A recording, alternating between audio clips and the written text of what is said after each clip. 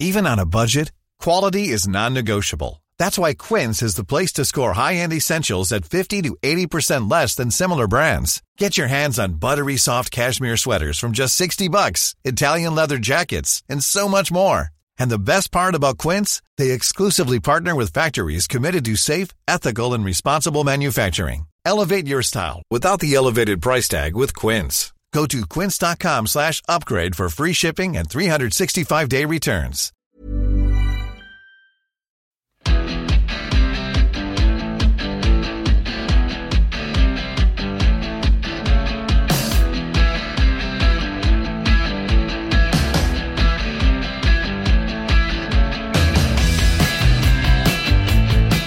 Hello everyone and welcome to The Ruck from The Times and The Sunday Times, and we're on location today, standing in the stands at Twickenham, very sunny, sunglasses on. There's a few EasyJet planes going above us and all that. It's a nice scene, and we're here because England are announcing their World Cup squad. I'm here with Alex Lowe, rugby correspondent of The Times. Hello, William. And I'm here with Stephen Jones, rugby correspondent Morning. of Sunday Times. Well, other airlines are available. Oh, I'm they just are? looking Okay. around. There's British Airways logos literally everywhere you look. Yeah. They haven't quite named it British Airways Twickenham yet, unlike Scottish Gas Murrayfield, which I think we're all going to have to it's a refer to noble it as name. now. Massive No, slogan noble on the name. route. But anyway, lads, so the reason we're here, as we said, is that Steve Borthwick is confirming his 33-man squad for the Rugby World Cup today. This is Monday, for all of you listening on different days. A few surprises. Should we start absolutely right at the top? The big omission that we broke the news on Sunday night, Sunday lunchtime really, Henry Slade dropped. Joe Marchant in. I'll tell you what, we'll run through the full 33 and then we'll start discussing and sort of how we came to the In New Zealand, they got story. Richie McCaw to do this. Oh, did they? Yeah, to announce the All Black squad. I'm not going to do the accent. We've got Will Kelleher to announce the England squad. So, your 33-man England squad. At least Will Kelleher is always staying on side. So, we'll start forwards and then go to the back. So, Ellis Genge, Joe Marler, Bevan Rodd, Jamie George, Jack Walker, Theo Dan, Kyle Sinclair, Dan Cole, Will Stewart, Maro Toji, Ollie Chesham, George Martin, David Ribbons, Courtney Laws, Lewis Ludlam, Tom Curry, Jack Willis, Ben Earl, Billy Vunipola. And in the backs, Ben Youngs, Danny Kerr, Jack Van Portfleet, Owen Farrell, George Ford, Marcus Smith, Manu Tuolangi, Ollie Lawrence, Joe Marchant, Anthony Watson, Elliot Daly, Max Malins, Henry Arundel and Freddie Stewart. So, as the Times revealed on Sunday, Henry Slade not being picked. Now, shall we start, Alex, by explaining to the readers how we came about that, or the process of trying to get that story? Of how we broke the squad. Yeah, well, it was... So, last week's pod was us selecting what, as a collective, we might have picked. It's a conversation that's dominated all our thoughts for weeks, really, trying to understand the balance, 19 forwards or 18 forwards. We actually picked 20 by mistake last week. 20 by mistake last week. Friday night in Cardiff, Saturday night in Cardiff, it's all that anyone was really talking about. And then Sunday morning, we jump on the 9:30 train from Cardiff, and a member of the England squad jumped on the same train in a different carriage, which told us that all the breakfast meetings that Steve Borthwick was having with the players to explain whether they were in or out of the squad had happened, and they'd all dispersed for their weekend or their 24 hours at home. So we were on the train on the way back to London trying to find out who had been told they were in and who had been told they were out. And with something like this, you absolutely have to be right. You can't you can't be taking flyers on a story as big and important as Henry Slade being dropped from England. So we were checking and double checking, and I got off the train at Paddington and got on the tube, and while we're trying to check, we're also trying to write some copy so that when we actually have it now, we can get it published. And I was so distracted by all this, I got on the tube going the wrong direction. So 15 minutes I travelled in the wrong direction with my head down, trying to sort of nail this discussion, nail this story. You look up and I'm in totally the wrong way, get back on it, and it's quite a sort of exhilarating, adrenaline fueled experience, quite stressy as well. It is stressful because you don't want to get it wrong, but there's a real joy in getting it right. It's what we do. But you could have ended up embarking as well. Honestly, if I hadn't lifted my head, I would have been. I genuinely was going. So in 15 minutes, going in the wrong direction. So there you go. The story was brought to you from from the trains, planes, automobiles on the way back from Cardiff. So, should we talk about the Slade omission? Because I think that's the one that will have tongues wagging, and we'll get onto a few others as well. But around Cardiff, we were all there over the weekend and having endless discussions about who do you think will be in, who do you think will be out. And I don't think one of us, between us three and all the people we were having a beer with and having dinner with and at the stadium with, would have gone, firstly, I'm not sure Slade's going to make it, or I wouldn't have Henry Slade in the squad. But maybe, Steve, is he one of those that once he's not in the squad, you start going, well, do you know what, actually, I can kind of see why. Yeah, I agree with that. I mean, first of all, he has been a fabulous player over the years. He started off, obviously, as a fly half. That was his big métier. That was his place in life. But he's one of those people who's always in the team and never been dropped. And now and again you think, well, actually, are they just put him in on a team sheet and then discuss the rest rather than go straight into what he does? Because he is a great player, but I don't see lately that he's made himself his business to get involved in games so often. Look, when your centre partner always changes, like it did with Henry Slade, and when you're in the Eddie Jones confusion, you do feel sorry for him. But as you say, Will, I'm not. When I thought, hang on, Henry Slade, they've got to take him. But then you start thinking, you think, well, actually, possibly there are people who deserved it more. Yeah, he's played virtually every game since the last World Cup. Yeah, and I think for me, there's probably one game in that period where he really stamped his authority on it. South Africa, when they beat South Africa here, him and Marcus Smith dovetailed 21 or November 21, and he had a couple of outstanding games in 19 over in Dublin where he scored twice, but also his tactical kicking drove Ireland to distraction. It was brilliant. And he came in for the World Cup quarter-final against Australia and played really well. And actually, people forget, he played pretty much all the second half of the All Blacks semi-final at fullback. Yeah. But I think there's loads of layers to this. In my piece today, I compared him to Mark Ramprakash, who, when I was growing up, I used to love watching Ramps play for Middlesex. As a Middlesex fan, I'd go and summer holidays just sit at Lord's in the grandstand and just watch him compile century after century, desperate for him to bring that authority onto the Test cricket stage, and he never quite did, and he retired with an average of 27, I think, and I always felt it was such a shame that he never translated that class that he had onto the Test arena, and I feel that Henry Slade is a bit the same. You watch him play for Exeter, and he's this smooth, classy, beautiful rugby player, but he's never managed to grab a Test match consistently, but I think there are elements to that. I feel part of it's his character. Now, obviously, I don't profess to know the guy that well, but Eddie Jones made him a vice-captain at one point, and that was to try and encourage a guy who always seems to me to be quite shy to come out of himself. And I felt that, Steve, you're right, there was a revolving kind of midfield dynamic, which is always tricky. But I also felt that when he was playing outside Owen Farrell, who's such a naturally domineering character, he almost didn't back himself to stand up for himself, and he was almost a little subservient to Farrell. Then he had those days when it was Ford, Farrell, Slade, and he was like the third wheel of this creative axis and ended up having to chuck the ball up, which is not him at all. So it's not all his fault. A lot of it's character, a lot of it's circumstance, and I just feel the same actually about as I did with Ramprakash, that there's a guy of such obvious talent.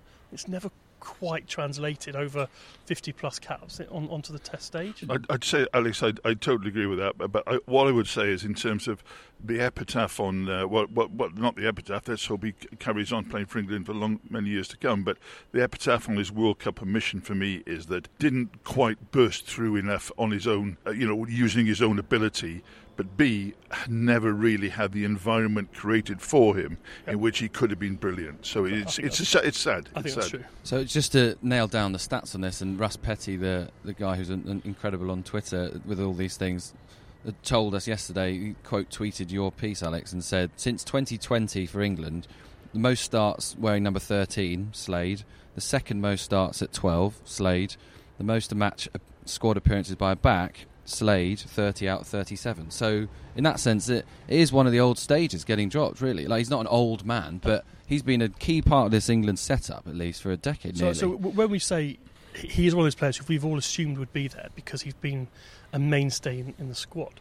And the reason it's a shock, even if we feel that he hasn't really taken Test rugby by the scruff of the neck, the reason it's a shock is because he's always been there. And to go from being in the starting 15 to outside of the 33 is a hugely bold call from Steve Borthwick. and to bring in a guy, Joe Marchant, who for that entire period has been on the fringes, to the point where he signed for Stade Francais for next season because he didn't think he had an international future anymore.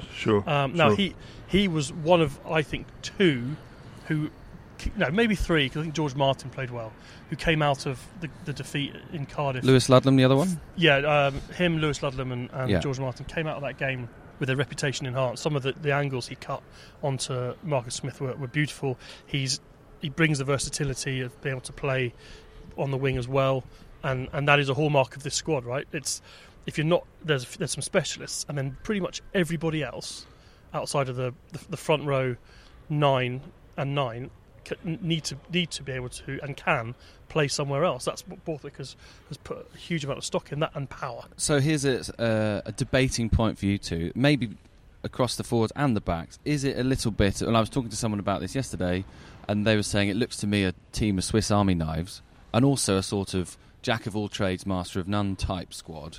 So like if you're looking at the forwards, you can say across Itoje, Chesham, Martin, Ribbons, Laws, Ludlam, they can all play multiple positions. And then across the backs, Farrell 10-12, Tuolangi and Lawrence can play either centre, Marchant can play centre and wing, Watson can play both wings, full-back, Daly can play both wings, full-back, centre, same with Malins. Like it's a lot of lacking in specialists and loads of versatility. And maybe is that because almost a third of the squad has had to go on 9 front row and 6 halfbacks?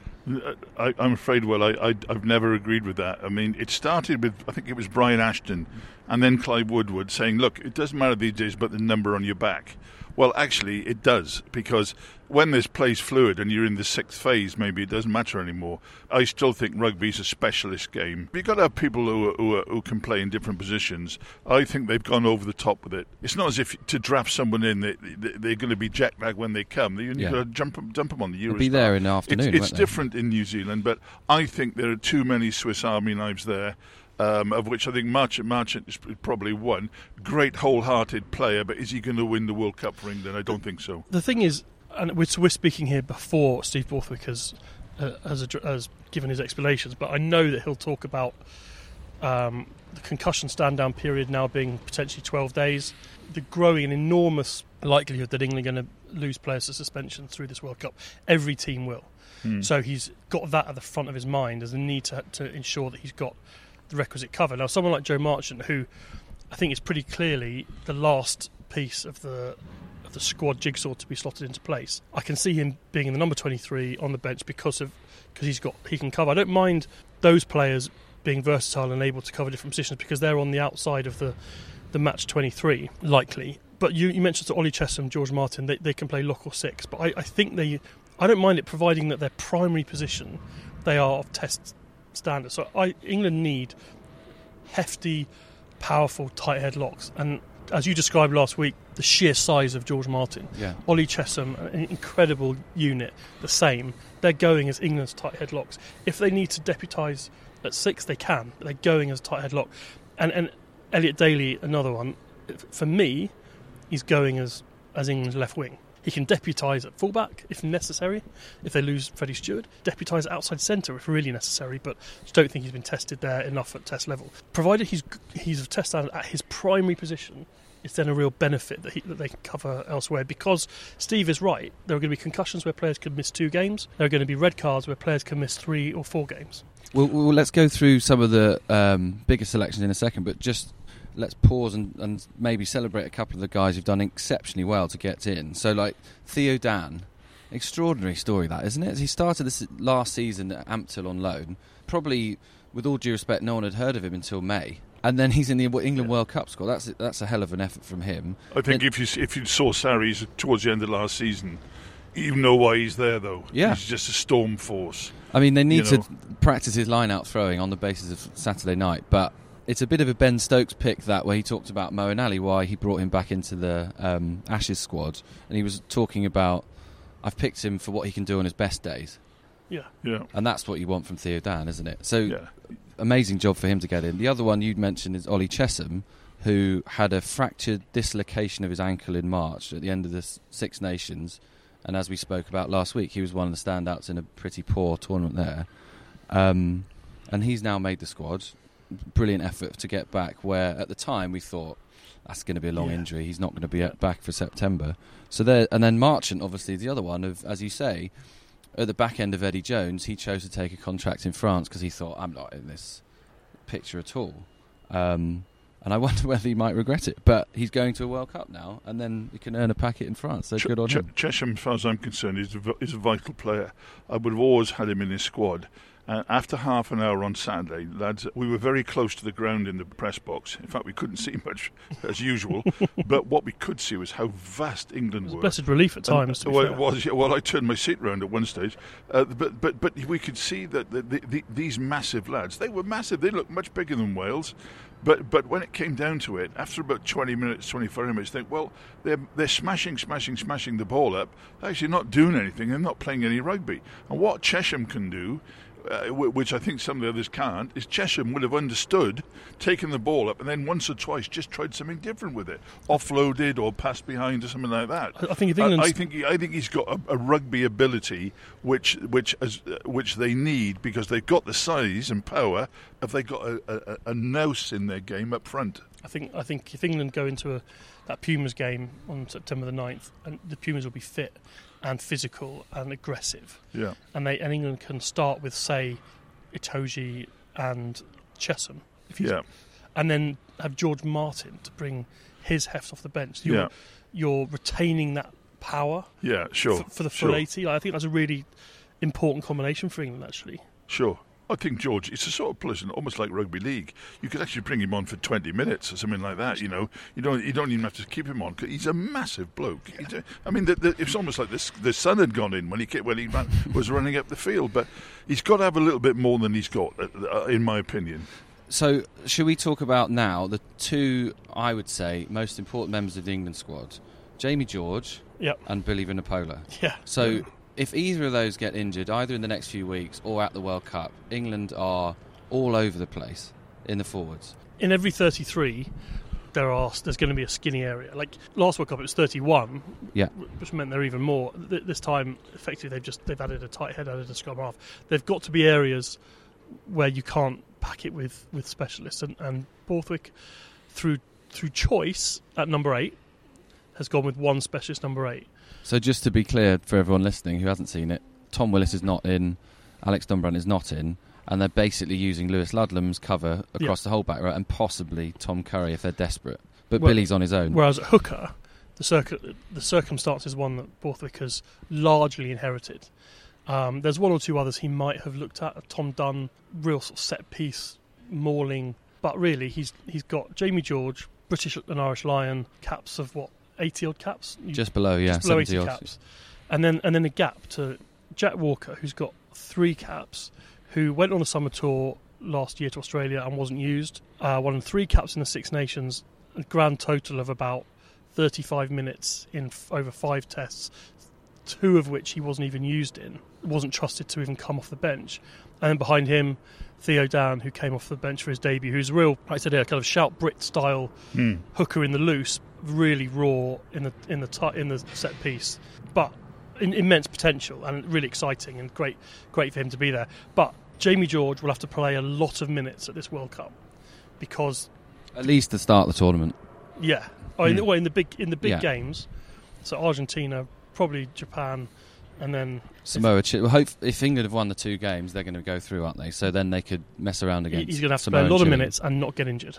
Yeah. And also, Jamie's one of those guys. We keep on going on about the 03 team, in which they were all leaders. This team hasn't got a whole team of leaders, and Jamie's desperately needed for that as well. He is. As far as it goes with Billy, one thing I've learned over the last 6 or 7 weeks is the advance of recovery and treatment. Because I sat down with Billy some weeks ago. He said, next Thursday at 2:00 I'll be having my final session of this, that and the other. In 2 days' time I'll be jogging. 4 days after that I'll be running. And he said, on this date I'll be ready to play. And he was dead right all the time. So to be fair to Billy, we think, he's a bit overweight and all that. He's really applied himself and deserves to be in. But I'm afraid I don't believe that Lewis Ludlam is anything like an apt replacement should Billy fall over. I would have taken Tom Willis definitely, because he's the sort of guy that could have really, really blossomed out there. So I'm a bit dodgy with that, and it's amazing because the guy with the biggest injury crisis coming into it is now the guy who hasn't got a backup. So I'm not very happy with that. I think if Billy gets an injury that rules him out of the World Cup, Tom Willis is the one who has to come in. Yeah, no, sure. Alex Dombrandt, no. What a wonderful Premiership player, attacker.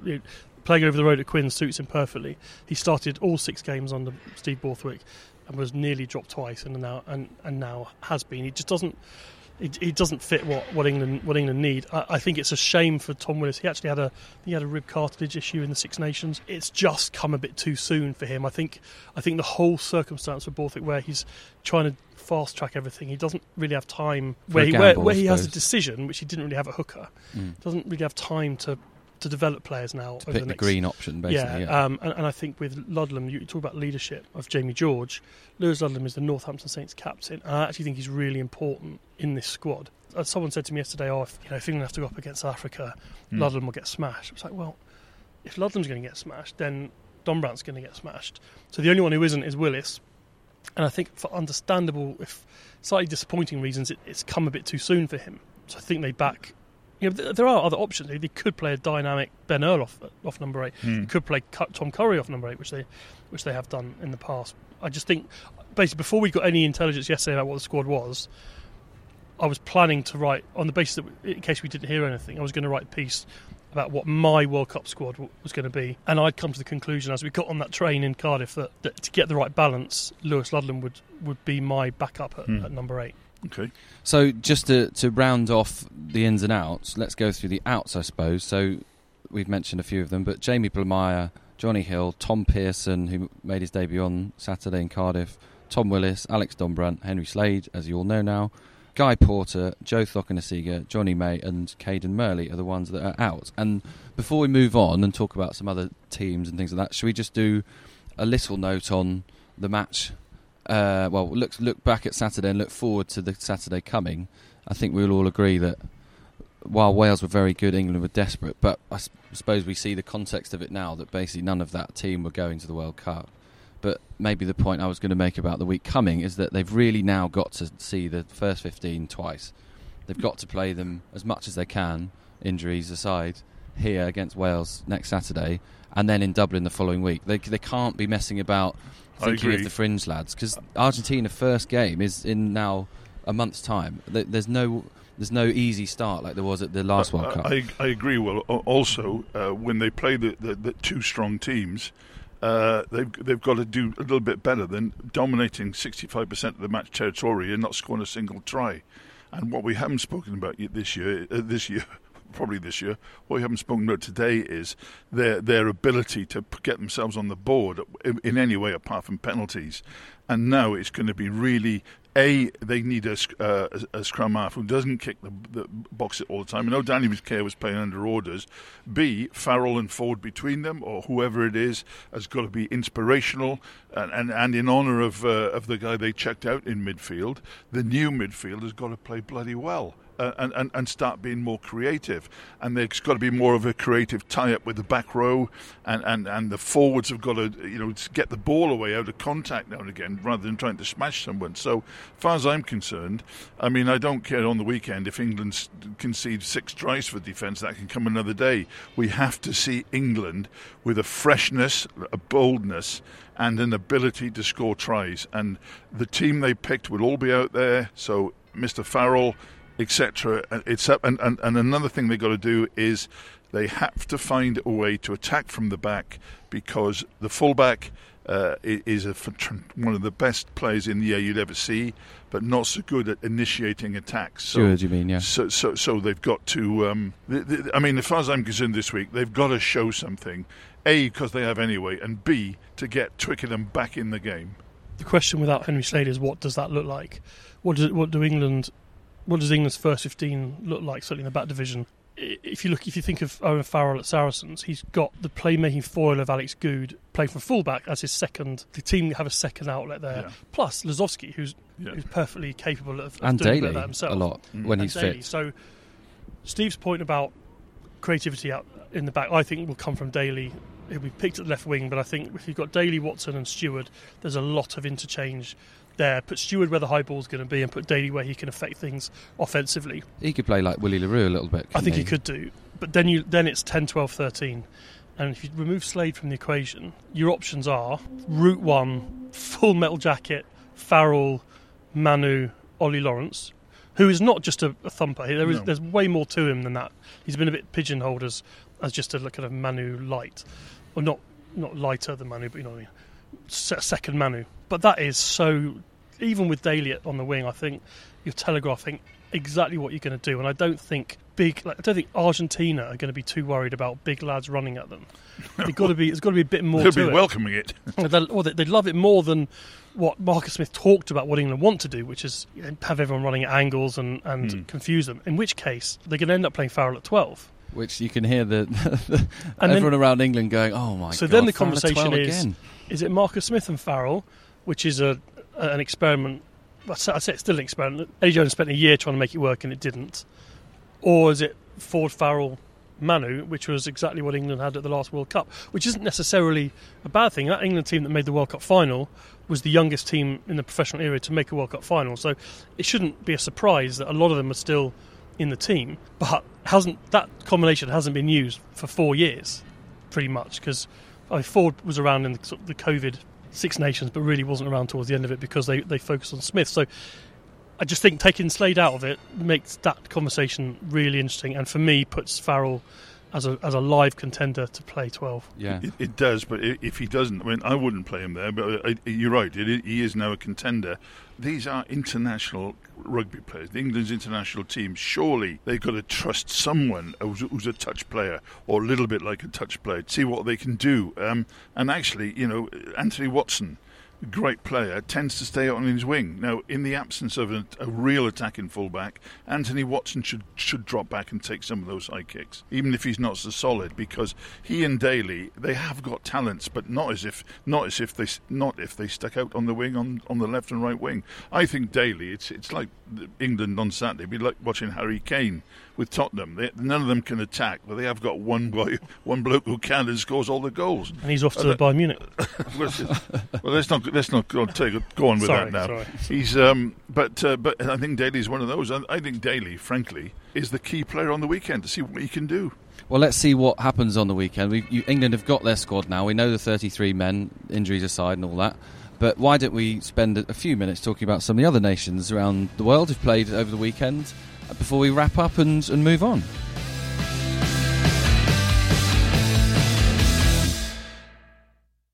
Right, lads, so we've done loads on England, which is absolutely fair enough, but we should do 5 minutes on Wales just because, Steve, it looks like Warren Gatland's doing it again. Yeah. A bunch of players that maybe aren't household names, but blimey, they look fit and clever and full of nous and intelligence, didn't they, on Saturday? They got a footballing ability there. I mean, people have always said that there's a native footballing ability there, that the 10s know what they're supposed to do, in their heads rather than on a coaching thing. Sometimes that's right, sometimes it's not.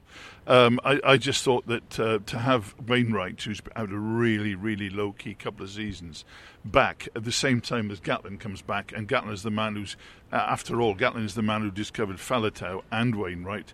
To have those two back was a huge boost. I think that second rows, who've had question marks against them, played well. Not sure about the scrum. They were a little bit tubby, those Welsh front rowers, bless them, but they did okay. But I think a lot of that was down to the referee bailing them out.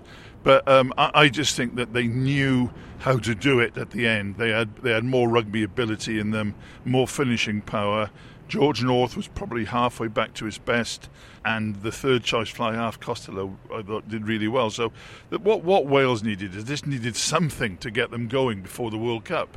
I mean, I'm not so sure the Gats would be that bothered about the other three games, but if he brings in some of his first team for Twickenham, that'll be interesting too. So at least we know that they're not going to be complete rubbish, because some of the stuff was good. Remember in the there's a corridor at the Principality Stadium at the bottom of the stairs that come down from the changing room, and we spoke to Steve Borthwick there, and then he left a few minutes later, furrowed brow, heading for the team bus.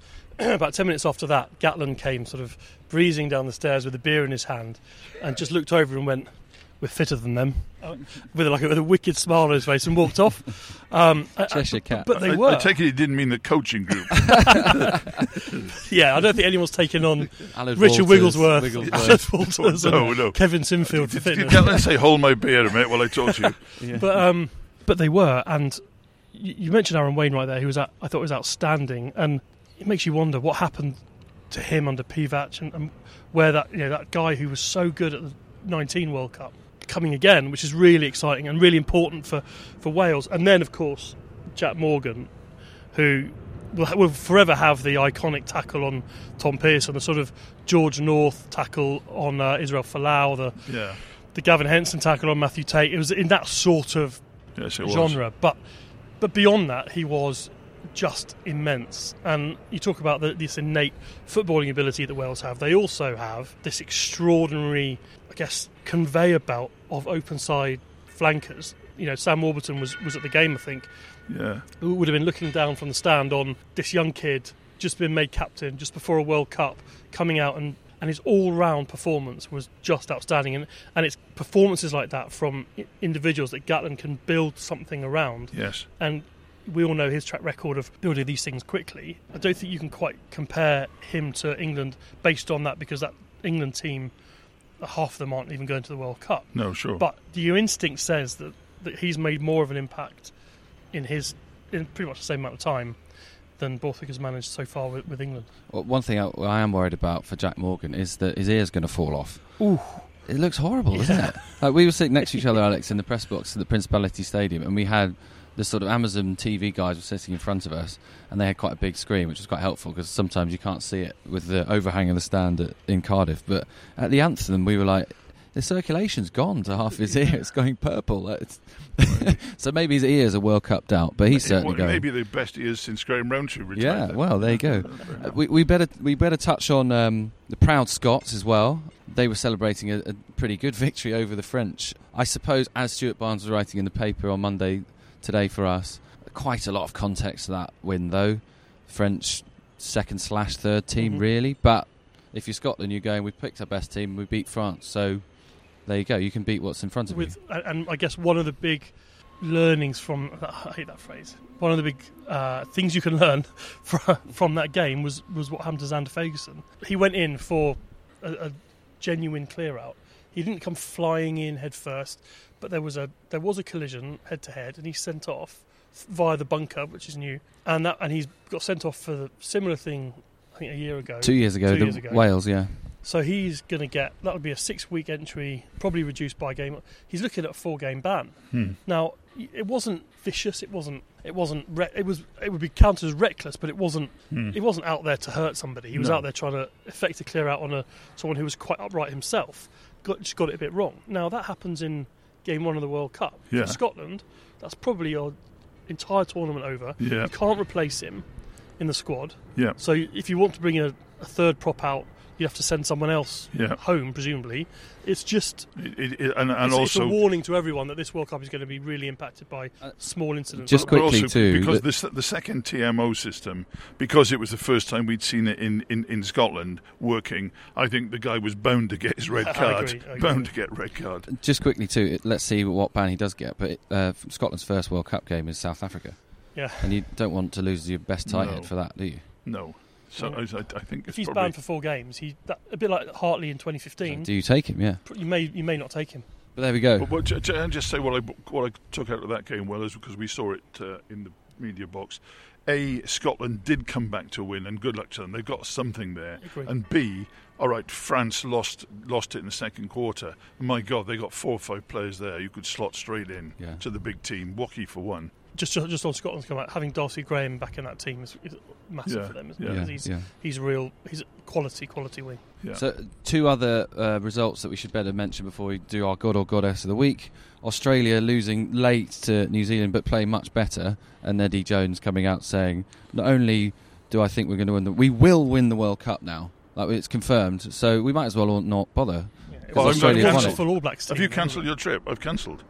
I'm not going to that now. It's just one-sided. It's amazing because there's going to be 8 teams that are going to win this World Cup, aren't there? So it might be like the first shared octagonal tournament ever. It's going to be a major presentation ceremony. All 8 go It's up. going to take forever. I haven't watched the game. It was an afternoon kickoff in Dunedin, I think. Yeah, 3 a.m. Yeah. Looking at how it went, I can sort of imagine that Australia started fast. There was 17-0. Yeah, 17-0. Time. But then second All Black team, mind. All Black second team dominated the next hour and won it at the end. And I think Eddie will always talk up that team because he has to. But if you get edged out by the All Black second team, I think that does show how far you've still got to travel. The other result was that South Africa put 30-odd on Argentina, which, I don't know. They trailed at half-time. Yeah, but they came through again and won. So they're just going to be bloody good at the World Cup. They are going to be good. Do you know, I didn't think their team's so similar to the one that won last time. I thought they'll never carry on, but it looks like they may well do. Yeah. Simple as that. I think that they beat England here in November. They beat Australia at the start of the Rugby Championship, and they've landed some blows on New Zealand and South Africa. Yeah. They haven't lasted the 80, but they've landed some blows. And that will worry England, I think, because England aren't of the level of South Africa or New Zealand. Yeah. Do you actually think, lads, that now we've had 2 weeks, we've had a week of these games, and then we've had the Southern Hemisphere stuff. It is getting quite exciting, isn't it? Oh, yeah, absolutely. It's building up now. It's building up. Oh, we've had squads. The Samoa squad was announced on Sunday. Yeah. With Christian Lealiifano in it, Stephen Luatua in it, Charles Famuina in it, Titi Lamositele. We've USA. all requalified. Like, bloody brilliant. They're brilliant. Fiji in that Australia-Wales group. Those games against Fiji are going to be awesome. All Black squads out as well. Even Georgia against Australia. You know what Georgia did to Wales in Cardiff? Yeah, set their scrum on the Wallabies. My God, what can so it really is. It is getting exciting. Well, let's round up now because we better move on because Steve Borthwick will be coming and chatting to us soon. But should we do a quick? Do we have to go to that? Yeah, we're going to go to it. Come on, we're going to do a quick God or Goddess of the week, and then we'll leave you guys to it. So I'm going to go with mine first. Mentioned him already. Jack Morgan, epic, tackling, jackling, all over the place. Wales have found another 7, and it's ridiculous they keep doing it. So he's my God of the week. Steve? My God of the week would be Aaron Wainwright because Aaron Wainwright adds something. He's got a certain magic about him, and he's really compelling. So welcome back, Aaron, and wherever you've been, and hope you keep going. Well, you've got anyone left? No. I'll pick Jack Morgan out of the two of them, but both made valid cases. I think they both had a big week, and that is massive for Wales. Well, there you go. That has been the pod. We're live at Twickenham. We'll be back again next week, as ever, and for every week until there's a World Cup winner and then beyond through the season and everything else. But from a sunny Twickenham, goodbye to Steve. Bye, thanks for listening. And goodbye to Alex. Thank you. And goodbye from me too. Thanks for listening. And this episode was produced on the road by Alfie Reynolds, as ever. Thanks for listening. Bye.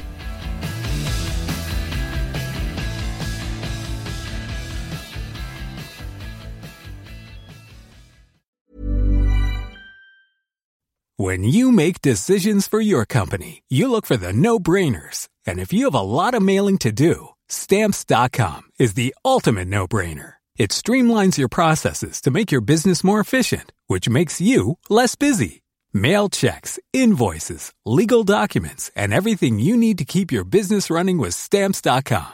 Seamlessly connect with every major marketplace and shopping cart. Schedule package pickups and see your cheapest and fastest shipping options from different carriers. With rates up to 89% off USPS and UPS rates. And with the Stamps.com mobile app, you can take care of mailing and shipping wherever you are. Make the same no-brainer decision as over 1 million other businesses with Stamps.com. Sign up with code PROGRAM for a 4-week trial, plus free postage and a free digital scale. No long-term commitments or contracts.